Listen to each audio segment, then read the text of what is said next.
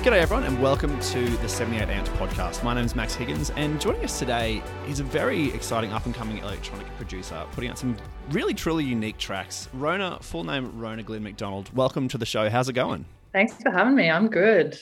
We like to kick it off here basically by asking the same question each week, which is what have you been listening to? What's been spinning in your playlists? Oh, I've been doing a bit of digging lately, and so I've been listening to all kinds of things. I'm playing a few shows that are in very different spaces, so I've been going deep in some different genres, but been listening to a lot of Reflex Blue lately, who's an artist based in Victoria. Loving his stuff. I think his music is incredible, and hopefully I'll catch a show of his soon. When you say you've been listening to a lot of stuff that kind of reflects a lot of the different spaces that you've been in, do you find that the artists are? Is it artists that are sort of associated with those spaces, or are you trying to push the boundaries and think like, how can I incorporate different stuff into playing different spaces? I've been kind of thinking about, different stuff for different spaces, but referencing where I am in the world. So if I'm playing in Naarm, I love to play a few artists from Naarm. If I'm playing in the Territory, I love to play some artists from the Territory and just really honor and pay homage to the local artists wherever I am. But in saying that, I've definitely been doing some digging of a lot of stuff from overseas, and I recently re-catalogued all the folders in my catalog and started like putting them in like regions and countries before it even goes to genres, to just think about like where music coming from that I'm writing, like I'm bringing into my sets, and how can I honor all those different kind of influences from across the world. Have you found that, like, recategorizing by kind of area, have you found that there's any sort of connecting through lines in the, like, when you start to, once you've gone in, like you go region, then genre, do you find that there's any through lines in that sort of next level down? Yeah, often, like, music is often driven from place and the roots are always from somewhere, but it's interesting when you like look at the roots of the genre and then like see how it expands out. Like, I've got a Detroit techno folder and I've got like a UK garage folder, and they're like very much driven by place. But then you start seeing how that music then spreads out across different countries as people find influence from those original sources. Yeah, it's interesting. Like the connection between, I guess, music and area or location. I guess it'd be like charting something in a visual format with like putting it by map would just be such an interesting way to chart like your music collection, you know what I mean? 100%. And I'm like, I'm going to be in this game for a long time, so I might as well start now. I was talking to another DJ who was like, I don't know how helpful that is. Like, you're just having to click through so many different folders to get to the point where you want to be. But for me, it's working right now. We'll see if I reframe in the next few months or years. Well, we're here to talk about your debut EP, Closure, which is out now, and it's one of the most unique introductions that I've heard to an artist in a long time. I mean, first off, it is a shorter track, it's a shorter EP in terms of the number of tracks, but each track is sort of packed with these layers and great textures and all, like, it's very dense in that way. What was the kind of the impetus to only release 3 tracks to kick it off? I think it felt right to me. I love the number 3. It's always been my favorite number. But I wanted to, build a body of work that brought in lots of different energies but had a cohesive feel. And I think that, if I'd gone any more, like, it's great, but I think 3, it really felt like it embodied the things that I wanted to embody, and I kind of stopped there. There's way more in the catalogue and there's way more that will come up in the future, but 3 is my favorite number, and the tracks is really different. And I think maybe if I'd gone to 4 or 5, there might be some, similar veined ideas that are reproduced throughout it. And I really wanted to have 3 tracks that stood alone in their own right. That's going to be very excited for the 3rd release then. I feel like that's going to be something huge.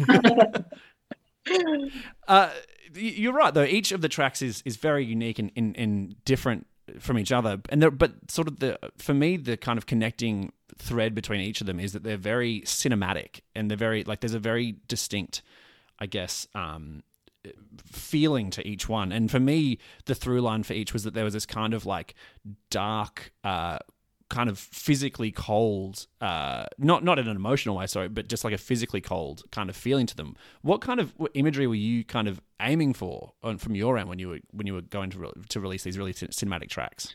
Yeah, I think for me, the way that I write is really narrative based. So I often think about, what's the storyline here? What am I trying to say? And what am I feeling? And like, what's the energy in it that I want to bring? And all of the tracks, always started from that place. And Closure, the first single I released, and Tioli were really driven by, images of the desert. And I was writing while I was moving between Mantua, Alice Springs, and Naarm down in Melbourne. And moving between those two spaces, I was always thinking of like being back home in the desert and wanting to represent that in the space of the tracks. And, I was producing for a while till I got to a point where I felt like I had a body of music that really represented who I was and like what I wanted to say and what I wanted people to feel from the music. And a lot of that is really driven from like atmos and soundscapes and that energy of country.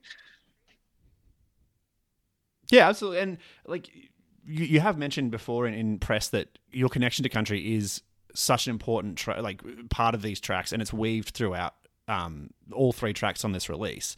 I mean, on the title track, you have someone delivering a monologue in a First Nations language that is literally about caring for country. How else do you think that you wanted to reflect that theme within the tracks as well as the literal discussion of country? Yeah, I think that I realized when I was writing these tracks and probably just before that you can create a whole sonic world through music that is completely unique, and I can create a whole sonic world that's connected to place through bringing in audio moments from country, whether it's like the sound of rustling wind through the desert sand or the sound of birds. And it's been interesting. Now I'm continuing to write, and that's continued to be referenced in everything that I do, is that kind of atmos and space. And for First Nations communities, music has always, been one of those first forms of cultural expression and knowledge exchange. And my vision and ambition for my music is to be able to continue to bring that knowledge exchange in, whether it's contemporary stories or older stories as well, that I have permission and authority to center in the music. Is it, I suppose, you're talking, you mentioned before about how you're playing in all these very different spaces, and then you also have country is this thematic through line for these tracks.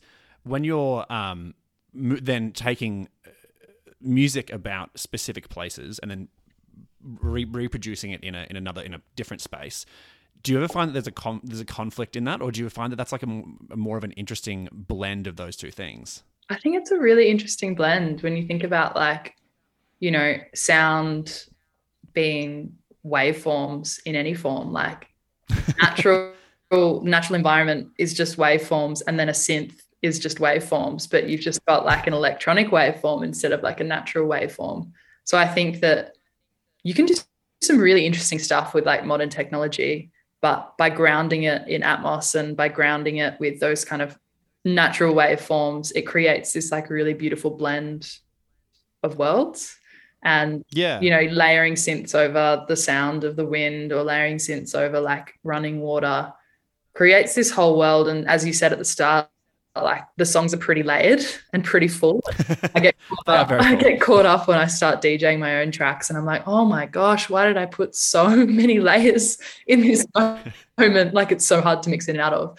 But I want people to feel part of that world. Like, I want them to feel connected to that and be transported to places that they've never been before, and step into this world of Rona, which is chaotic sometimes, and I'm traveling through many spaces, but having that grounding to place. And I think since COVID, a lot of people have recognized how powerful that connection to place is, whether you're First Nations or non-Indigenous. It's something that kept us going through some pretty tough times. And with that kind of learning that we've all continued to strengthen in our lives, I think I want my music to continue to like build that for people.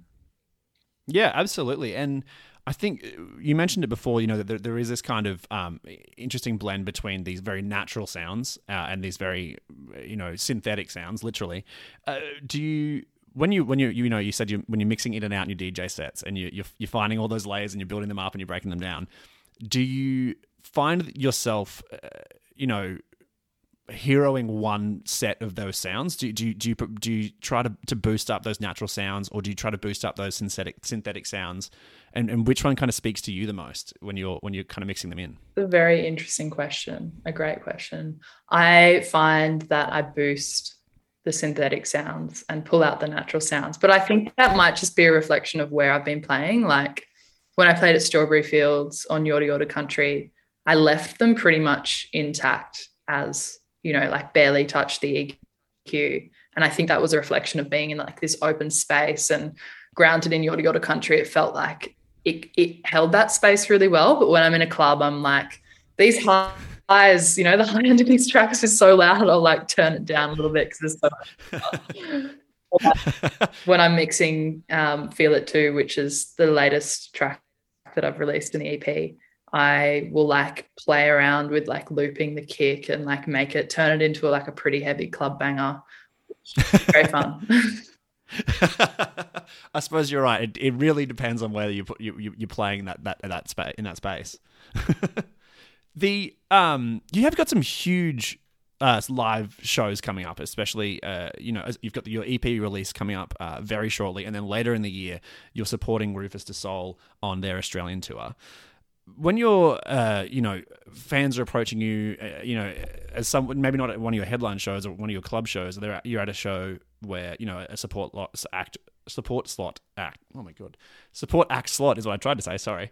Do you find that people kind of, when they first encounter your music, there's a bit of like interest before they dive right into the dance floor, before they get right into it? Like, do you find that it can be a bit of a hesitation for them?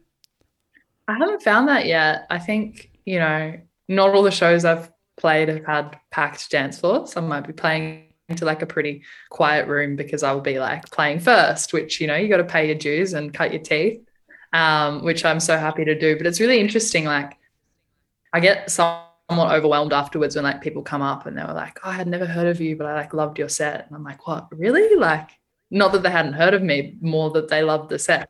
Like, I'm still such a baby in the space. Like I'm still cutting my teeth. So it's pretty wild to like see people, really respond and resonate, even when it's just a DJ set and there's only like a couple of my tracks in there and the rest is just like selections that I've chosen from my favorite artists. But haven't felt the hesitation yet. I think that there's an openness from people to like hear different kinds of things, and I often get pretty excited when I'm behind the decks, and I think that energy that you bring often people respond to. Absolutely. I think when I first sort of sat down and listened to the EP as a whole, I was like, I don't necessarily know how I would be throwing down on the dance floor to this, but I would be throwing down on the dance floor to this. Yeah. I was like, I'd be like having some weird janky movements first. I'd be like, I'm just getting into it. Yeah, it was wild when I played at Strawberry, and I think I played Feel It Too, and that was unreleased. Like no one had ever heard it. And like the track came on and the crowd that I was playing to just got like even more amped, and I didn't even know the track. And I was like, I was so honored. I was like, I didn't know that people would just resonate with it off the back. Like I thought they'd have to like have heard it first and got excited about it. But they loved it. There was some amazing people on the dance floor just there for the whole set, having the best time. Does that just like solidify when, you've got that third track that you haven't dropped yet, and you're thinking, how's it going to go? You play it live, people go off their fucking mind, and then you're like, I've picked the right You're one. like, it's a banger. I'm cheekily like hoping to bring some like proper unreleased demos into the club this weekend when I'm playing and just see what happens. It's great for testing the waters, and I feel like because these tracks were written prior to COVID and I never got an opportunity to play them anywhere and only started DJing recently, I didn't get that opportunity to see how people respond before it went out. Like I'd show it to my friends, they'd be like, we love it, it's amazing. I'm like, well, you're biased. But this time around I get to be able to like test the waters with things before deciding if they're going to stay in or go. That's an interesting point. A lot of this writing was done before COVID then. Did you when you were going to the release phase, did you think there's bits I've got to change, or did you want to keep it, holistically as it was kind of when you pulled it together? Yeah, I didn't change much, to be honest. There was like one vocal hook that I changed, and that was about it. Everything kind of stayed intact. And I knew that as soon as I started, I was opening a can of worms. And like, I wouldn't stop if I was getting back into those sessions. And like, they were the demos that I pitched out, and they were the demos that everyone got excited about. So I was like, just going to give them their space and put them out into the world. It's so funny when, like, we've asked that kind of question for a few people who've had releases that have landed either side of COVID, and there's two distinct answers. There is someone who says, no, it has to be the way that it was, or someone who's like, I like spent hours going back in and tinkering and playing with just like just levels and stuff like didn't rewrite the song, but just levels and changed it because they've been in their house for so long. Yeah, you can spend years doing that, right? Like literally weeks, months, years. And once I feel like a track's there, I'm like, okay, it's done now. I'll just put it on Dropbox and make sure it never gets lost to the world, and that's about it. You've also scored a fairly massive spot on the Falls Festival lineup towards the end of the year. Aside from like sweltering summer heat, what can fans expect from a festival slot like that they might not expect from a deep DJ club set? I think it'll be a lot of fun. It's so far away. I don't know where I'll be in that space, like what I'll be listening to, but I want to bring in a whole lot of my own stuff.